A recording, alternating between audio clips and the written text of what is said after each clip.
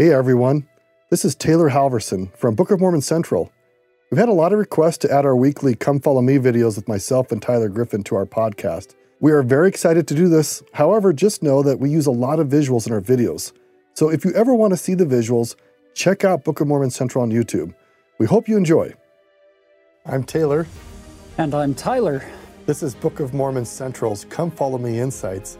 Today, Doctrine and Covenants, sections 85 through 87. As we dive into sections 85, 86, and 87, it's kind of significant to note that section 85 and 87 are a bit of an outlier compared to some of these other sections around them. Yeah, so it turns out that these revelations are given at the time indicated, but they actually don't get put into the canon until under the direction of Brigham Young. Orson Pratt is making inspired updates to the Doctrine and Covenants in 1876. So portions of section 85 and section 87 get included in 1876. And we should just point out that we have these canonized revelations from Joseph Smith, and yet actually Joseph received lots of revelations, some that never even got canonized. Yeah, if for those of you who want to dig deeper along that line, go to josephsmithpapers.org and start looking at some of the references under the revelations received.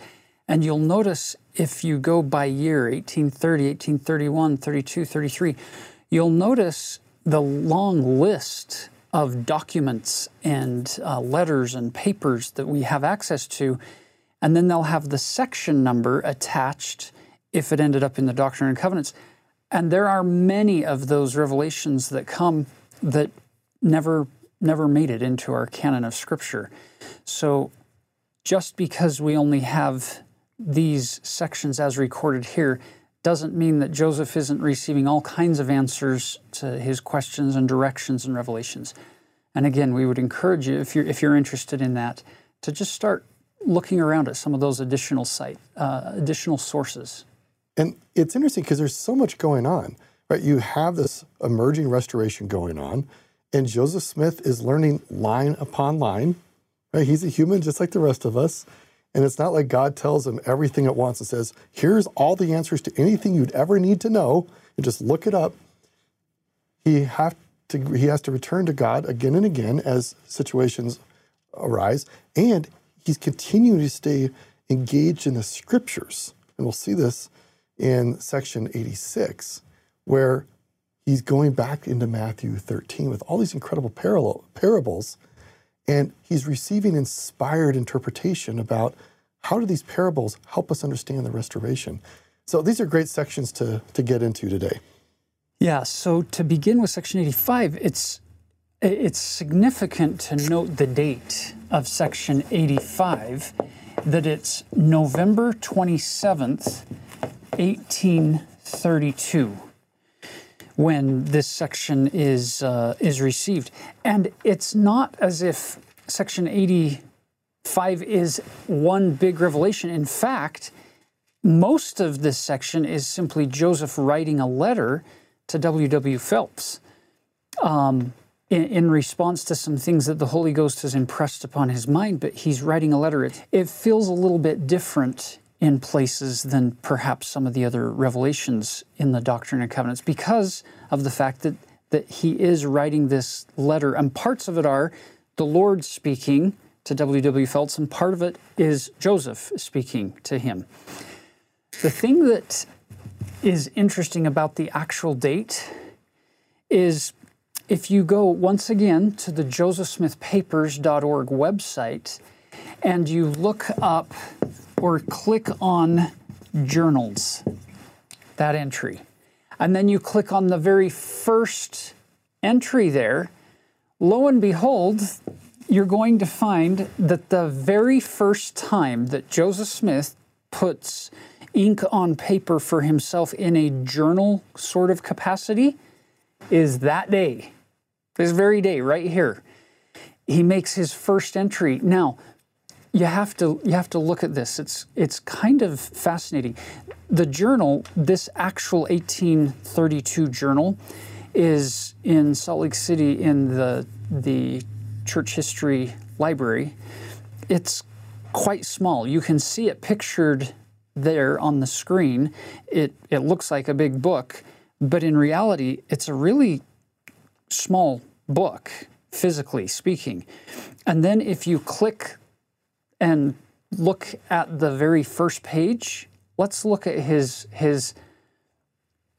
first journal entry ever on November 27th, 1832.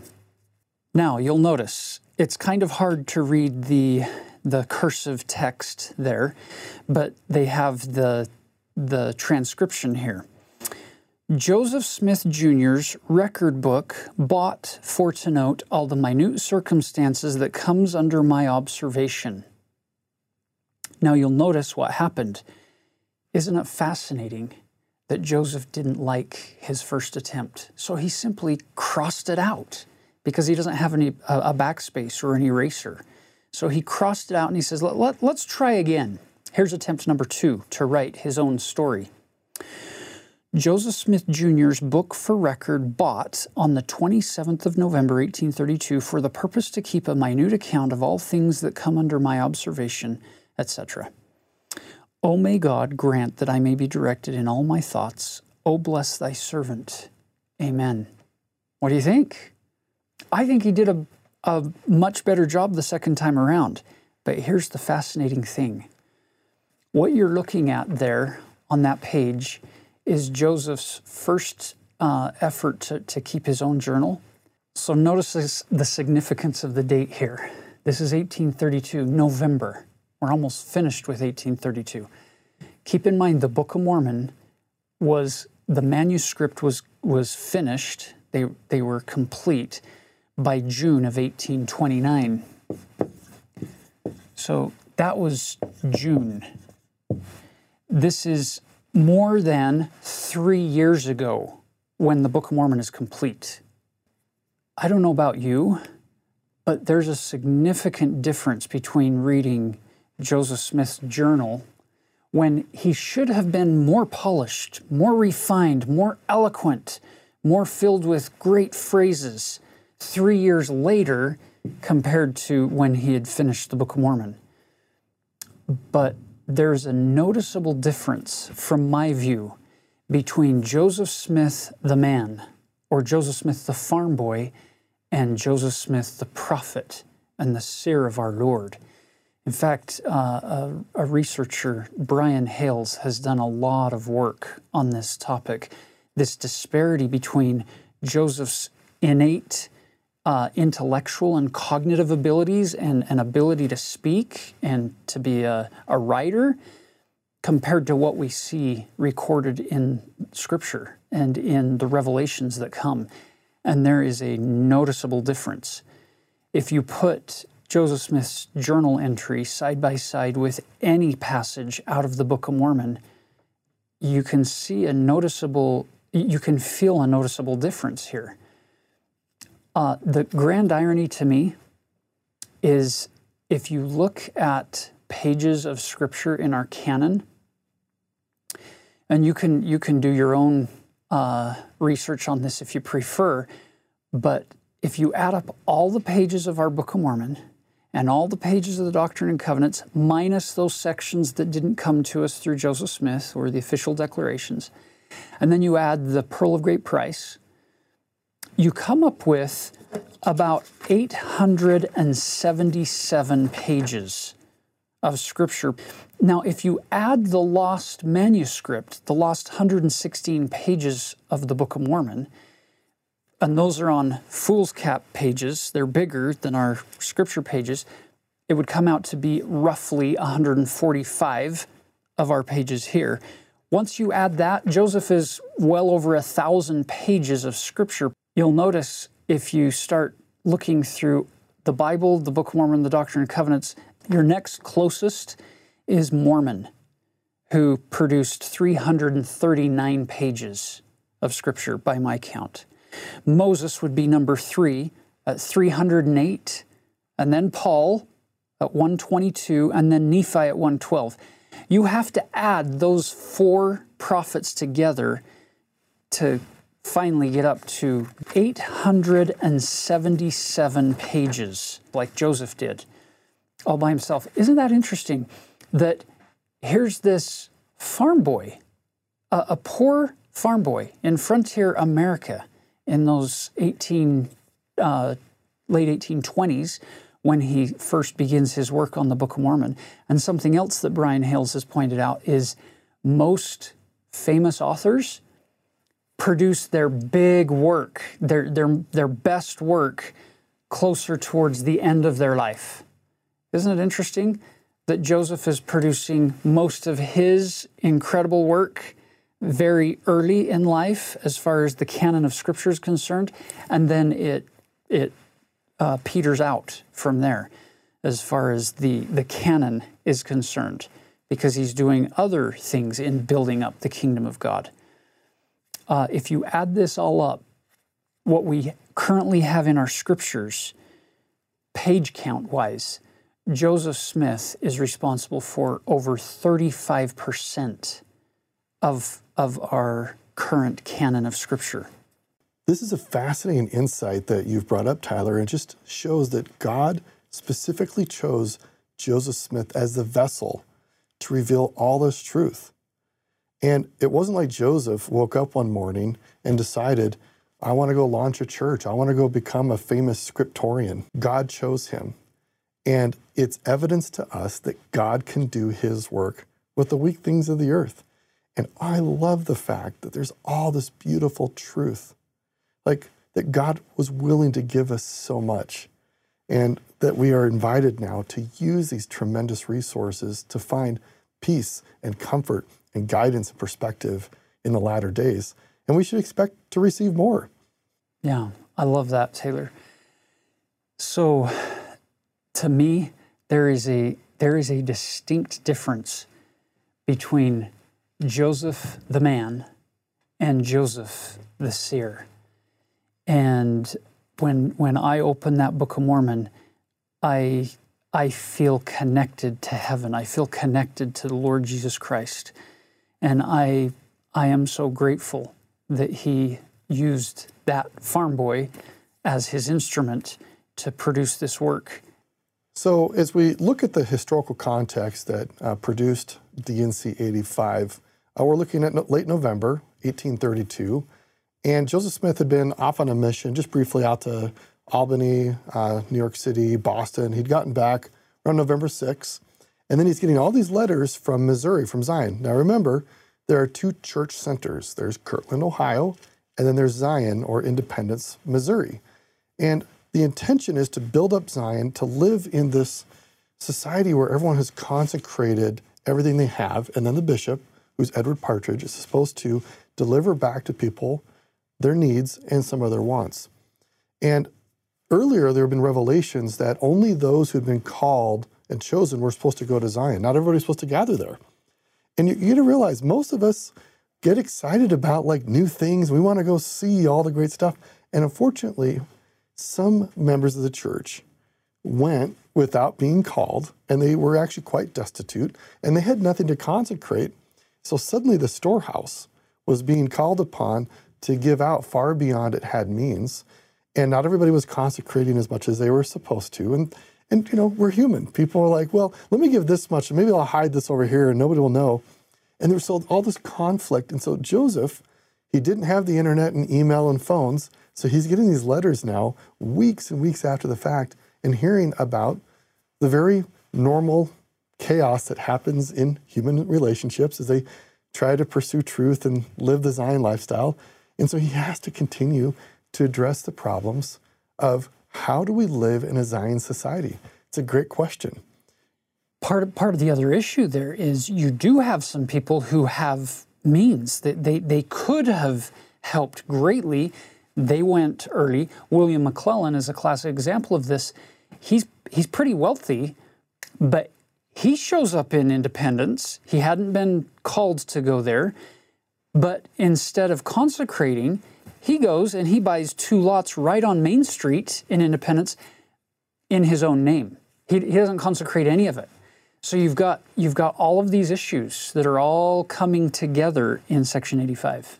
And Joseph is in part he's trying to address these issues.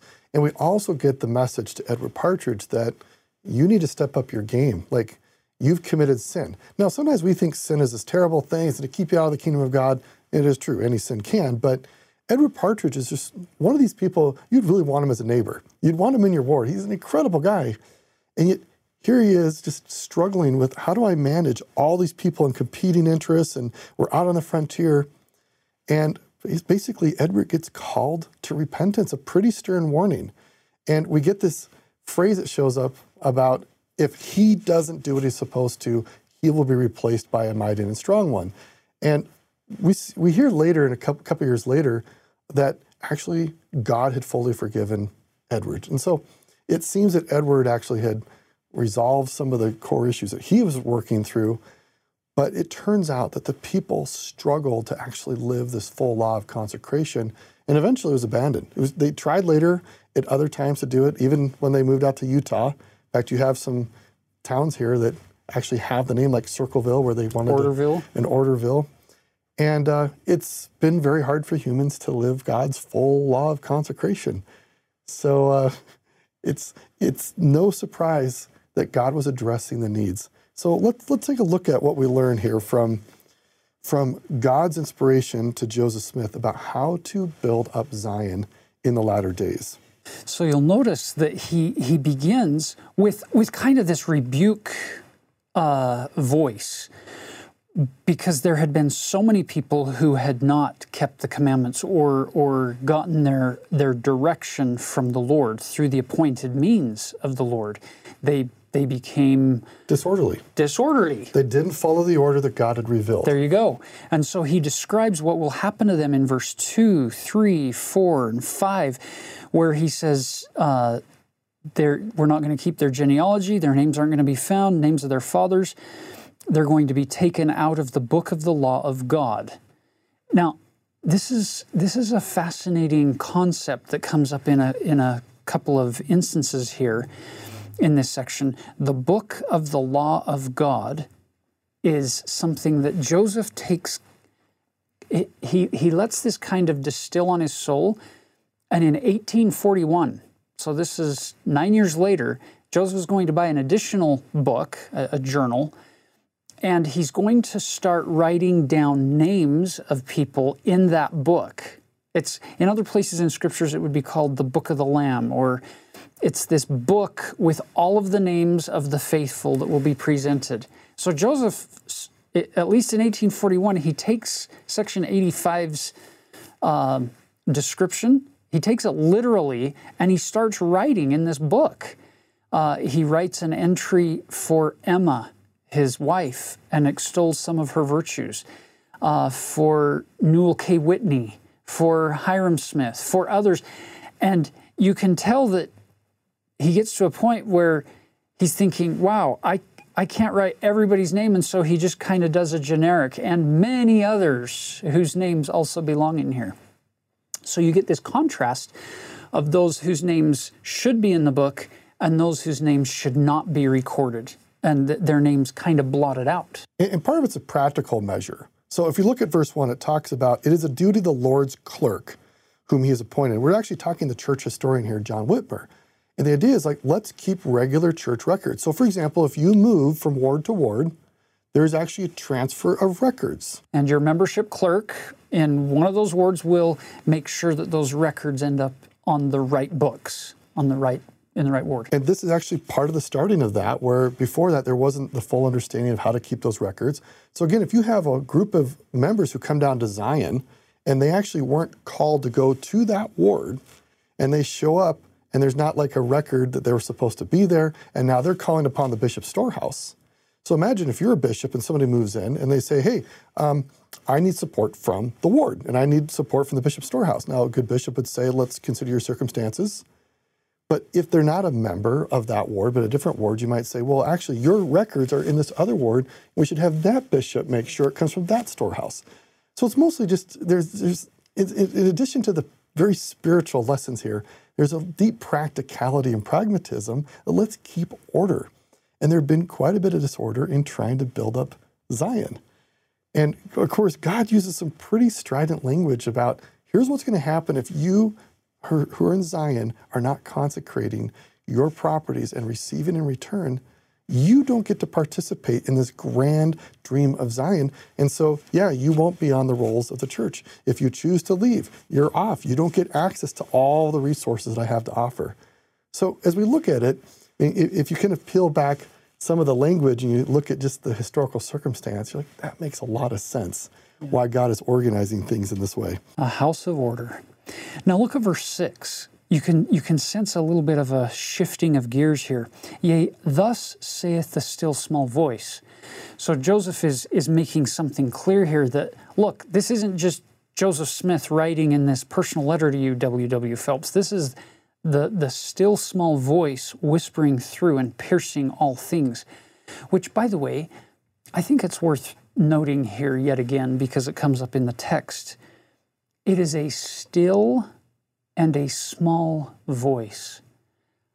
I believe that there are many members of the church who sit in congregations and listen to people speak from the pulpit, or in classrooms and listen to lessons and stories told where people talk about fantastic experiences they've had with an outpouring of the Spirit guiding them or directing them. And I believe there are far too many members of the church who sit there and think, I guess I don't receive the Holy Ghost because I don't have those kinds of experiences the way that you're describing. I love this wording here. It is a still, small voice. It will come through your own thoughts, using your own thought patterns and your own vocabulary and your own words most of the time, and your own feelings. And instead of waiting for some huge angelic manifestation kind of a revelation, expect that God is speaking to you. If you're trying your hardest to be on the covenant path and striving to keep the covenants that you've made, trust that He is speaking to you, and pay more attention to those thoughts and feelings that come in those still small moments, instead of expecting these big, huge moments to come. And I do like how it says the still small voice, it causes his bones to quake. So you kind of have this paradox that it is so quiet and so beautiful and piercing, and yet when you know it's there, it's undeniable, even if it's not like this overwhelming outpouring that just shatters windows or whatever it might be. I love it. Now, verse 7 is the verse that Taylor spoke about earlier. It shall come to pass that I, Lord God, will send one mighty and strong, holding the scepter of power in his hand, clothed with light for a covering. Why will this person be sent?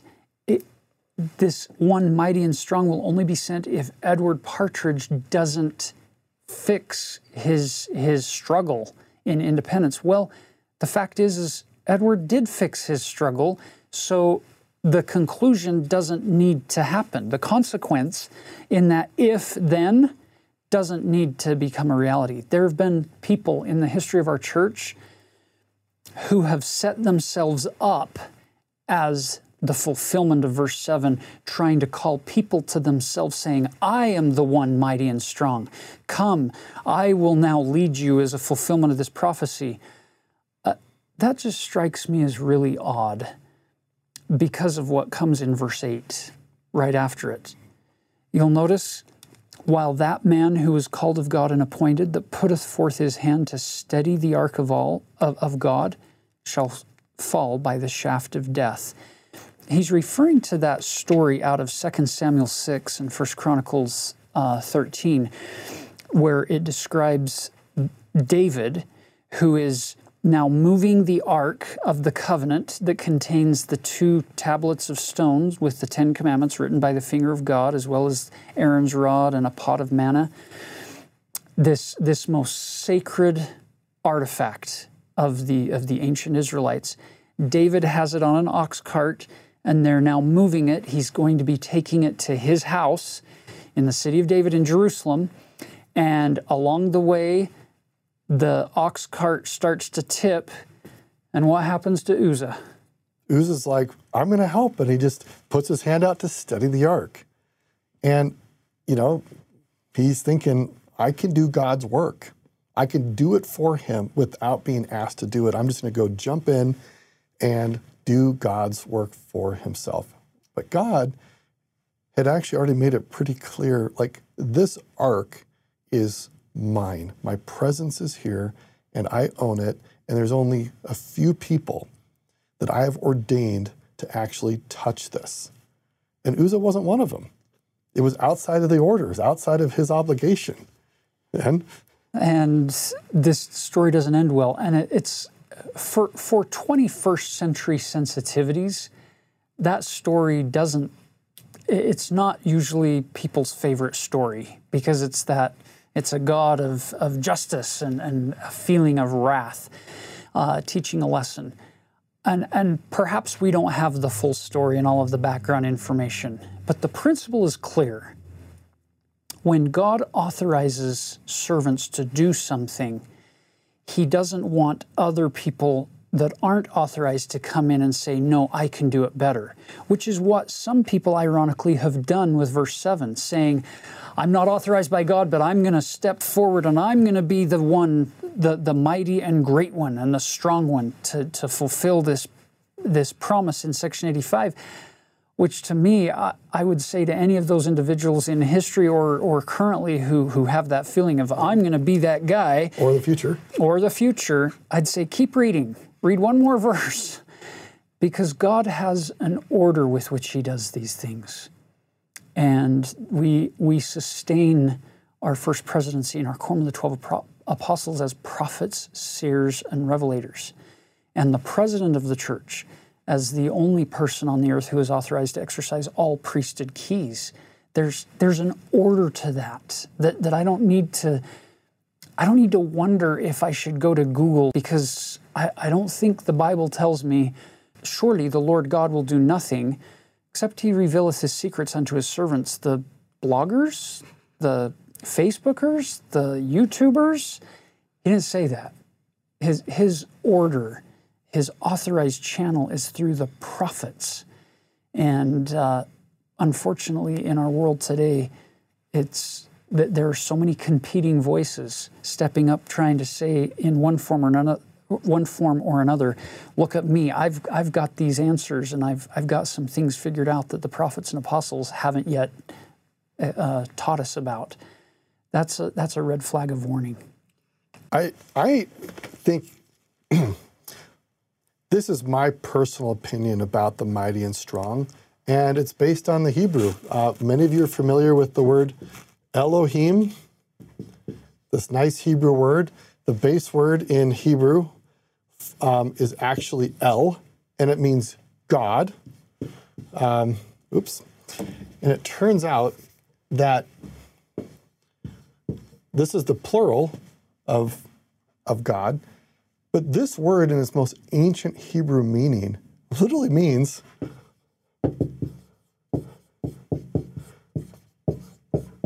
mighty and strong. So if we wanted to actually read this in the Hebrew, it would say, and it shall come to pass that I, the Lord God, will send God. Like I'm sending myself. Holding the scepter of power in my hand, clothed with light for his covering. I cannot think of any human I've ever known who actually fits this reference. And so, now again, this is just my personal opinion. I think God's basically saying to Edward Partridge, I need my work done well, and I will come and replace you if you don't do it well. And frankly, that's how God always does his work. He invites all of us. We are all called to the work, but only those who actually are diligently involved and purposely repenting and changing through the atonement of Jesus Christ are chosen. That's how I understand mighty and strong. That's beautiful, because I like this concept that even if it is a human being who ends up doing the work in your ward or in your stake or in the church, that human being, as we've demonstrated earlier with Joseph Smith, the farm boy, that human being isn't the one actually doing the work. That human being is an instrument in the hands of he who is mighty and strong to do all these things. We simply become instruments for Him to do His work, which is kind of liberating. When you get a church calling, it's not this feeling of the God in heaven who has all this power saying, go, good luck, I hope you accomplish what I've asked you to do. Our God never does that with callings, whether they be in the church or whether they be in the family setting. Our God is a God of come, walk with me, assist me in my work and helping me to build the glory of the kingdom of God. Assist me. It's my work, but I'm inviting you to help me with it, whether it be in the church or in the home. And that's liberating, that we don't have to own it in its entirety. We can let the ultimate mighty and strong one own it and just walk with Him and labor with Him in the vineyard. That's liberating for me. Okay, now as we shift gears into section 86, this is where Joseph Smith, in the spring of 1831, so look at the timeline here. Sometime in spring 1831, he has gone through what he calls, once again, the New Translation of the Bible, the NT, but we call it the JST, the Joseph Smith Translation. So in spring of 1831, he's already come through the book of Matthew, specifically today, section or chapter 13. So he's already done that. But notice the date on the page. It's December 6th, 1832 now. So some time has passed, and we're now in December of 1832, and Joseph has experienced some things that he sees as connected back to those parables in Matthew 13. There are 8 of them.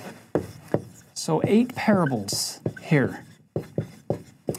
Now, he asks the Lord some specific questions about some of those parables, gets an answer, and because of this answer, which is section 86, Joseph now goes back to his Joseph Smith, or the New Translation manuscript, and he's going to make some adjustments in the Matthew 13 section.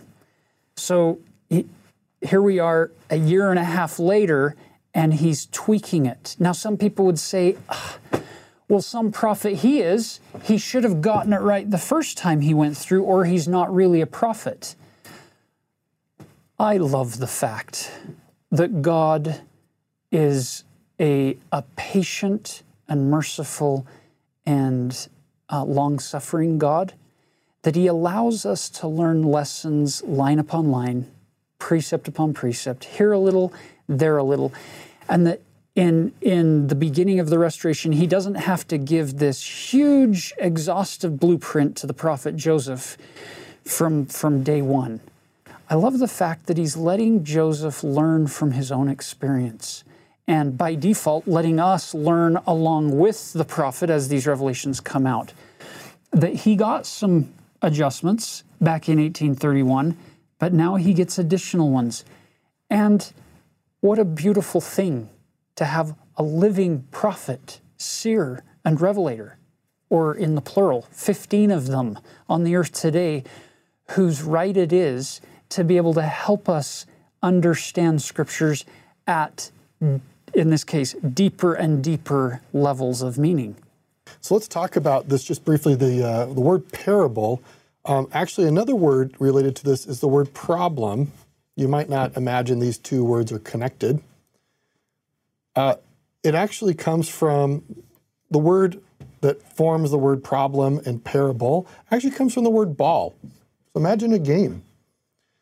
Pro means in front of. So if you want to throw a ball in front of somebody, a problem is something you put in front of somebody, a situation they have to resolve.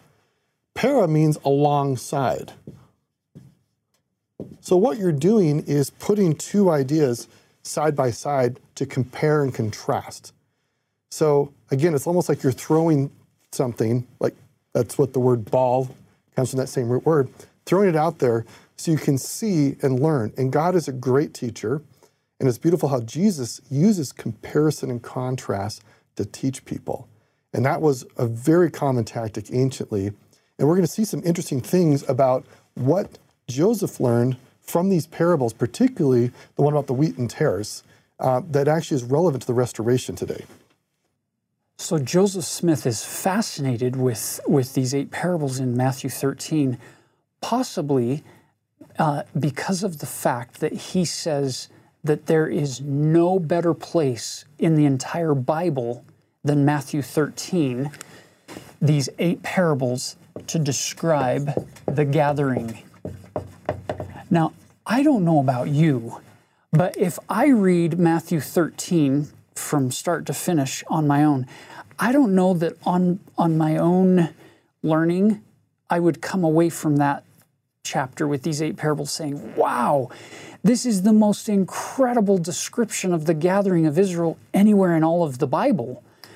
But Joseph Smith read it and studied it and says, these parables are all related.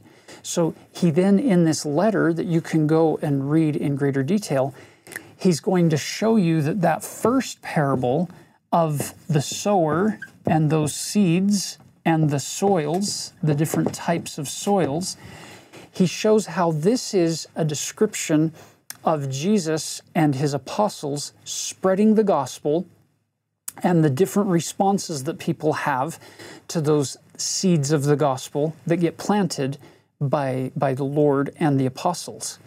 Then you get into the second parable of Matthew 13 of the wheat and the tares. So this is Joseph's description of this is given here in section 86 by the Lord, telling him exactly how to interpret it, which if you open up Matthew 13, the parable of the sower will start at verse 3 and end in verse 8. And then it's afterwards that those apostles come to him, kind of like Taylor's description of what the word parable means, this setting side by side, this comparison. And they're understanding what he said in the parable, but they're not making the connection to what the lesson was. So they come to him and say, what did you mean by that? The parable becomes a problem for their understanding. And it's not supposed to be a problem for those who have eyes to see and ears to hear, as he describes it in verse 9. I love the disciples. Joseph Smith does the same thing. Seek understanding. And we should all, I love that lesson that it's okay if you feel confused, seek understanding from the Lord. From the right source, from the Lord. So notice what he does. Verse 18 of Matthew 13, he says, hear ye therefore the parable of the sower. And then starting in verse 19 all the way down through 23, Jesus himself gives them the interpretation of what he meant by it. We don't have to guess. We don't have to speculate. He told us exactly what that parable means from his perspective. Then he started into the parable of the wheat and the tares. And so what section 86 becomes is this prophetic insert back into Matthew 13, very similar to what Jesus did with his apostles in verse 19 through 23, where he's giving the interpretation of that first parable. Well, here's the interpretation of the second parable, the wheat and the tares. And there's some interesting things that are different or changed or updated that should help us to understand the restoration, which is why God gave Joseph this inspired interpretation. Because back in, the time of the disciples 2,000 years ago, they wouldn't need to understand the intricacies of the restoration that was going to happen 18 or 1900 years into the future. But today, this inspired interpretation from Jesus helps us see the context for why this parable helps us to see what his work is today with us. So if you combine this, so the sower has planted these seeds, and any farmer, any good sower doesn't go out and throw out weed seed. They throw out seed that will produce fruit, food, sustenance, life-giving. And so the wheat has been planted by the Lord Jesus Christ and all of those whom he has called to assist him in his work. So that part's very clear here. But then an enemy comes along. It actually turns out in the ancient world, we have stories of farmers getting in fights with each other, and one farmer goes out at night and literally throws weed seed into his neighbor's yard or into his farm.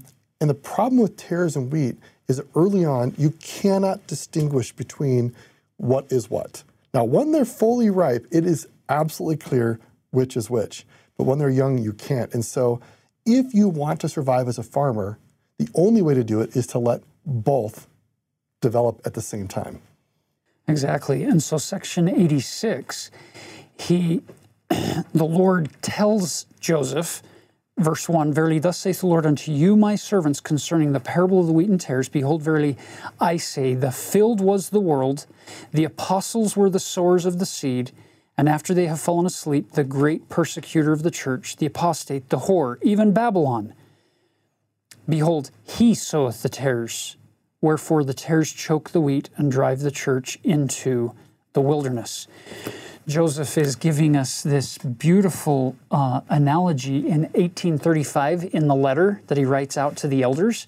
He takes this one step further and he says, this parable clearly teaches this great apostasy where the church is driven into the wilderness by the enemy who hath done this.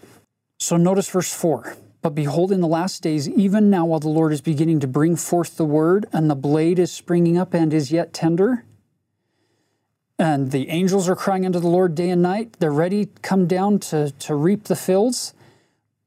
As Taylor said, verse 6, "The Lord saith unto them, Pluck not up the tares while the blade is yet tender, for verily your faith is weak, lest you destroy the wheat also." Interesting. This section 86 analogy between the wheat and the tares, that the saints and the servants of the enemy are going to grow side by side, seemingly independent of each other, competing for the light and the soil and the moisture and the nutrients in the soil. They're going to grow independent because you can't pull up the one without negatively affecting the other. Now, you'll notice a major change in verse 7. This is a significant adjustment from what you read in the biblical account in Matthew 13. "Therefore, let the wheat and the tares grow together until the harvest is fully ripe, and then ye shall first gather out the wheat from among the tares.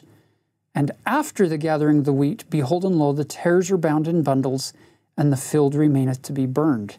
Did you notice the order of operations there? If you read in the Matthew account of this parable, it says in verse 30 of Matthew 13, "Let both grow together until the harvest, and in the time of harvest I will say to the reapers, Gather ye together first the tares, and bind them in bundles to burn them, but gather the wheat into my barn." Now, this isn't a huge difference as far as the words. They're just switched, the order of operations. But if you think about it in the context of the building up of the kingdom of God on the earth in the latter days, the gathering of Israel, this is profound. The gathering first, the correction that comes from the Lord in section 86 is, no, we're going to first gather out the wheat. Now, when wheat is growing, like Taylor said, you can't tell the difference between wheat and the tares. They look similar. It's only once the wheat finally starts ripening and those grains of wheat start getting more and more full that this whole plant, the heads of the wheat, way down. They are bowed down with the weight of all of that fruit that's inside of the grain, right? Not the tares. The tares are still very haughty, so to speak, very, very lifted up. There's nothing weighing them down, nothing that we can benefit from. So the gatherers, the people who God has asked to assist him in this work, are supposed to go out into the field, out into the world, and find the wheat, find the humble, the receptive, the ones who have taken in the nutrients that God has provided for them and turned them into a fruitful production. Find those, gather those out first into the barns. We could say into the covenant fold, into the temple, into these eternal family relationships that are so significant. Gather those first, leave the tares out in the field, and then at that point, they can be gathered in bundles. And we know that at the Lord's coming, the earth will be burned. If whatever hasn't been gathered into the barns is going to be burned, which is a very typical first century practice. At the end of the harvest, you want to burn and destroy any of those seeds that are bad, so they don't ruin your fields next year. I find a personal application here that in our own lives, there are wheat and tares, we have difficulty. And at some point, God will gather the good and burn the bad in our own lives, and that then becomes the nutrients for the next season of planting. So all of us are going to experience weeds in our lives, and we can complain about them, or we can see them as the opportunity for those to be the nourishment for future experiences of growth. Because the very next year, when you plant the wheat, all the ash that's left over from these dead weeds makes it possible for the next crop to grow. So just a perspective in our suffering that good can come of what's hard. Love that. Love that personal application. Now look at verse 7 in the context of living in the world that we have today. Let the wheat and the tares grow together until the harvest is fully ripe. We live in the dispensation of the fullness of times. It's not just a fullness of times for the wheat. It's a fullness of times for the tares as well. There was never a better day to be on the covenant path. There were never more resources given to disciples of Christ than right now to be good and to be able to do temple and family history work, to be able to do missionary work, to be able to gather Israel, to be able to connect with loved ones. There was never a better day where that fullness of times is fuller than ever before. But at the same time, there was never an easier time to engage in sinful behavior, in deceptive practices, in terrible things that exist in this world. It is truly a fullness of times, and they're growing together. I believe it was Elder Maxwell who said something along the lines of, we shouldn't be surprised as time goes on that the tares start looking more and more like tares with each passing day. Now, this ties back into the previous sections that we've talked about of signs of the times and looking towards the second coming. When Jesus comes, he won't come into a period of great peace and contentment for the world. He'll come when there's great turmoil and great wickedness abounding on the earth. And hence, our urgency to accelerate our gathering efforts. And it's not the tares we're trying to gather, as we would read in Matthew 13. It's the wheat that we're trying to find and seek and gather safely into the barns in preparation for that day. So it's interesting we talk about this. Earlier as we were preparing, we were talking about there's so much misinformation and falsehood in the world on many different topics. And in some ways, it's almost like people are consuming tares and becoming addicted to this and feeling like this is what I need for my regular diet. And they're misunderstanding what it feels like to taste the wheat of God. And there's such a need for us to be grounded in truth, both the truth of God and also the truth about the world. Because there's salvific truth, right? Faith, repentance, baptism, Holy Ghost. There's also truth about how the world works and how science works. And God is a God of total truth. Now, ultimately, it's only the salvific truth that will save you. But I think God also loves and embraces, actually I know he loves and embraces all truth, and we should do the same and learn to distinguish. We shouldn't be planting weeds. We shouldn't be becoming addicted to the taste of the tares. Yeah, there is no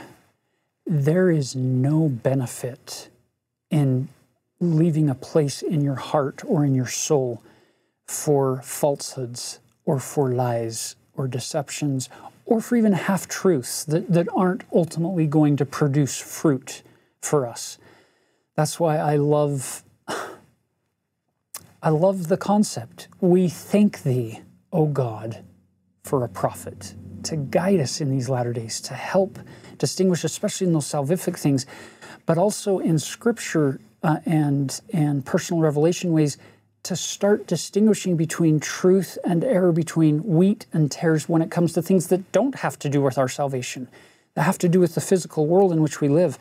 There's no benefit that comes from believing a falsehood or from following a half-truth or some made-up theory that turns out to be wrong or some prediction that doesn't happen.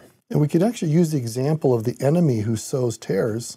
We live in a world where it's easier than ever for any one of us to have a voice that gets amplified to the world, and all of us are spreading seeds of information. And are we planting wheat or are we planting tares? And so before you click a like or click share, I know I've struggled with this. I see something like, oh, I got to share that, without even making sure I understand what seed I'm casting out to the world. So it's a real opportunity for us to understand the wheat and to only be sharing that, and to not be sharing the tares, or to encourage people, here's the wheat that makes a difference. Since Joseph Smith made this statement in that 1835 letter to the elders of the church, that there is no better place in all of the Bible that describes the gathering than these 8 parables of Matthew 13, we've already covered the first 2. Let me just very, very quickly walk you through the rest of some of the things that he shared in that letter, and you can read that letter yourself on the Joseph Smith Papers website. So the next parable is the grain of the mustard seed, which is this smallest of seed that when you plant it, then it becomes this biggest of herbs, as it's described here, where the birds of the air can come and lodge. Joseph Smith compared that to the Book of Mormon. This little tiny thing that was planted by a man named Moroni in a hill, and it germinates symbolically, and eventually it comes out of the hill and it grows and it gets bigger and bigger and bigger. And this is the means whereby the angels, the birds, can come down and manifest truth to the world. The church could also apply to that little grain of mustard seed, this little teeny insignificant seed being planted and then growing to become the largest and the greatest. The next parable is the parable of the leaven, where a woman took 3 measures of meal and she leavens the whole lump with these 3 parts of leaven. Joseph Smith compared that to the 3 witnesses in this letter. I would have never made that connection, but it's beautiful. Their testimony leavening the whole lump, being spread to the whole world. And keep in mind, it's the 3 witnesses who are going to be tasked with the job of calling our original 12 apostles. That's going to have this global effect that will affect the whole world moving forward for the rest of history, or moving forward into the future. The next parable is the treasure hid in a field. Joseph Smith compared that to discovering the land of Zion. And then the man, a merchant man seeking goodly pearls. And he talks about finding the gospel, this greatest pearl of great price. And then the parable of the net, talking about how it's not the missionary's job to decide who is worthy of being saved and who isn't. We cast out the gospel net, we bring in all kinds, and judgment rests with the Lord. And then the last parable, the scribe who brings out of the treasure things new and old, compared to Joseph Smith himself, bringing scriptures and scriptural truth, spiritual truth, both old and new. You've got the Book of Mormon, the Pearl of Great Price, and the Doctrine and Covenants. Of course, Pearl of Great Price isn't going to be a canonized scripture until the 1870s. But you've got the Book of Mormon, the Doctrine and Covenants, and then old treasures as well, the Joseph Smith translation, this new translation, some additional treasures coming out. So just wanted to walk through some of those. You see this unfolding, gathering effort and what is required for that work to actually be accomplished, coming through those parables in Matthew 13. Now, let's finish with section 87. It's Christmas Day in 1832, and there is a lot happening in the world near the end of 1832. So in 1832, there's been this huge outbreak of cholera, I believe, and it's catching the global attention. Even in that day, the word is spreading across the globe, and great concern. There are major struggles in those young United States at the time, where the federal government had been passing some decrees, some laws, some tariffs that were very negatively affecting the southern states from their perspective, and they were starting to really ramp up in their opposition, especially South Carolina. Notice section 87, verse 1. Verily, thus saith the Lord concerning the wars, notice that's plural, that will shortly come to pass, beginning at the rebellion of South Carolina, which will eventually terminate in the death and misery of many souls. Steve Harper pointed out in his book, Making Sense of the Doctrine and Covenants, that this revelation that Joseph Smith received about the war, the Civil War, as this beginning point of multiple wars, that because it wasn't put in the Doctrine and Covenants, it wasn't completely known to everybody. But there were copies of it that were spread around. And Steve Harper points out that it was a newspaper in Philadelphia. After the war breaks out, those first shots are fired early in April of 1861. So if you do the math, we're talking 29 years later when the war actually does break out. And Steve Harper points out that this newspaper in Philadelphia says, "Is there not a prophet among us?" And then they include Joseph Smith's prophecy to say this war was prophesied very clearly, and why it would happen and where. Look at verse 2. And the time will come that war will be poured out upon all nations beginning at this place. Now, I am not an expert in war history, and I've not mapped this out.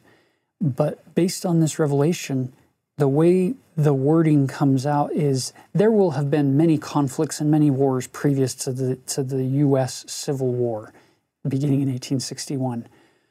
But the way this is described here is that war is going to be poured out upon all nations. That's worldwide, beginning at this place. For behold, the southern states shall be divided against the northern states, and the southern states will call on other nations, even the nation of Great Britain, as it is called, and they shall call upon other nations in order to defend themselves against other nations, and then war shall be poured out upon all nations. It seems like there's this prediction of an increasing wars and rumors of wars that really starts ramping up, beginning with this Civil War, with some very specific prophecies coming from Joseph Smith on this Christmas Day, 1832. He's also describing the slaves rising up against their masters. And verse 5, it shall come to pass that also that the remnants who are left of the land will marshal themselves and shall become exceedingly angry and shall vex the Gentiles with a sore vexation. So there's going to be this turmoil and this conflict. Wow, Merry Christmas indeed, right? This is not a joyous thing.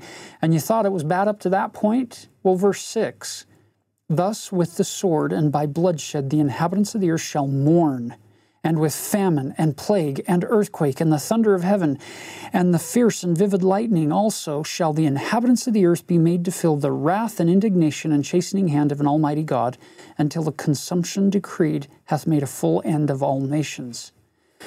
Now at this point you're thinking, my goodness, this is really a downer. Look at verse 7. That the cry of the saints and of the blood of the saints shall cease to come up into the ears of the Lord of Sabaoth, from the earth to be avenged of their enemies. He's saying, I'm not going to let these injustices, whether they be because of racism or because of domination and domineering of rich and ruling classes of the people, grinding upon the faces of the poor classes of the people over time, he's not going to keep letting these injustices happen. This is a really powerful verse for a couple of reasons. If you think back to the time of Noah, it was actually the blood of the righteous that are crying unto God because there's so much violence going on and people are killing one another, and God's like, people have lost their humanity. And he decides to reset creation and make Noah a new Adam. He's like, let's just start over, let's just flood the earth, and let's start with kind of a blank slate and start over with Noah. Also the phrase, the Lord of Sabaoth. The word Sabaoth is actually a transliteration of a Hebrew word that literally means hosts. So you'll see this phrase throughout Scripture, either Lord of Sabaoth or Lord of hosts. They both mean the same thing. This one's the Hebrew version, this is the English translation. What hosts are we talking about? In the ancient Israelite worldview, and what they taught in the Bible, is that God, the God of heavens, has all these angelic hosts. And it's a military host that will do God's bidding to cleanse the earth of wickedness. And in the context of what's going on here is that there's all this war among humans, and God's like, listen, ultimately, I'm the God of war. No, he's the God of love. He's the God of many things. But he's like, humans should not be warring against one another. And if there's a need to cleanse the earth through war, only God should be doing it, and it's to cleanse out the wicked. And that's what we see going on here. It's the cry of the saints and the righteous. They're saying, Lord, it is time for justice. And the real war then, God brings upon all of those who will not be humble, all of those who refuse to love their neighbor. Again, I think most of us would say, yeah, I can love God because he's so good to me. In my own life, I think the most difficult challenge I face in the two great commandments, loving God, loving my neighbor, is probably loving my neighbor. And this prophecy lays out how difficult it has been for humans to do this. So when you see this phrase in Scripture, we just all hope that we can be on the side of the saints and not on the side of the tares that are going to be mowed down by the military hosts of heaven. Isn't it remarkable to picture in your mind's eye these hosts of heaven marshaled in their strength, ready to bring the battle against ultimate evil, whether it be in a premortal context or in a mortal context or a post-mortal setting? Fascinating to me that the civil war that's being prophesied here for the United States of America as the beginning point of all of these wars being poured out, as we pull in this war analogy from heaven as well, that war is fought with the essence being centered on agency. I wonder if there's any connection to the war in heaven. Satan, who sought to destroy the agency of all of us. And so we were willing to stand up and fight against that before he came to the earth. Now you see these attacks on agency in our world, whether it be over race, whether it be over gender, whether it be over political differences, or all of the ideologies that exist out there. You peel back enough of the layers on war, and you're going to find somewhere down there at the very core, the root is somebody is trying to take away agency to one degree or another on one side or another, or maybe both parties are trying to do that. But it's usually a war of agency, which brings us back to the original war that Satan started. Or one group trying to create more agency for themselves than for others, versus what God did. Jesus, he comes down and says, I want to help more people have more agency. Think about that. What does Ammon do? Does Ammon go in like a typical Nephite, like, let's go war against the Lamanites and take away their agency? No, let me go in and serve them according to their needs. Now, the closing verse of 87 is verse 8, which after all these difficult prophecies and painful things that are being laid out in their future, look at verse 8. Wherefore. Notice the word wherefore is a cause and effect qualifier. So because of everything that I've just told you, verse 1 through 7, because of all of that, here's the outcome, here's the effect. Stand ye in holy places, and be not moved until the day of the Lord come. For behold, it cometh quickly, saith the Lord. Amen. I love the insight that Steve Harper also shared, where he said, the Lord didn't say, stand by. He said, stand ye in holy places. It's not this passive, sit back and let the world do whatever the world's going to do. It's, no, we take a proactive stand, and we stand in holy places, places where wheat can grow beautifully and freely, and we be not moved. Those holy places, like the temple, like a Christ-centered home, like a stake of Zion that we're seeking to establish and strengthen and build up those around us, that we don't just dress in the armor of God and then go whimper over in the corner hoping that nothing bad happens to us. We stand up in these holy places, and we don't need to be afraid of all of these prophecies that have been given. So as we finish off section 85, 86, and 87, it's these sections about gathering to Zion, consecrating our lives to Him. And in spite of prophets looking down the road and saying, whoa, there are a lot of bad things that are going to happen and that are going to come our way, we don't need to be moved. We can stand in holy places. There are safe places that God has given us in this earth where we don't need to feel terror and fear about what's going to happen in destructive ways.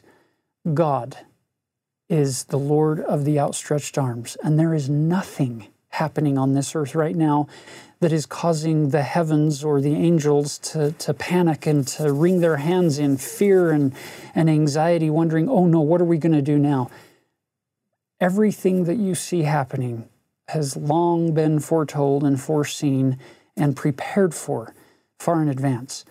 And part of the solution for all of the struggles you see out there happens to be you, happens to be us collectively working to gather Zion. Be part of the solution rather than sitting back passively looking at all of the problems. Let's stand in holy places and assist the Lord in His greatest of all works, the gathering of the elect out of the four corners of the earth in these latter days. Know that He lives. Know that this is His work, that we do have prophets, seers, and revelators who stand at the head of the church today, guiding us as the Lord guides them to move forward and to know how to build up the kingdom. And we leave that with you in the name of Jesus Christ. Amen. Know that you're loved. Spread light and goodness.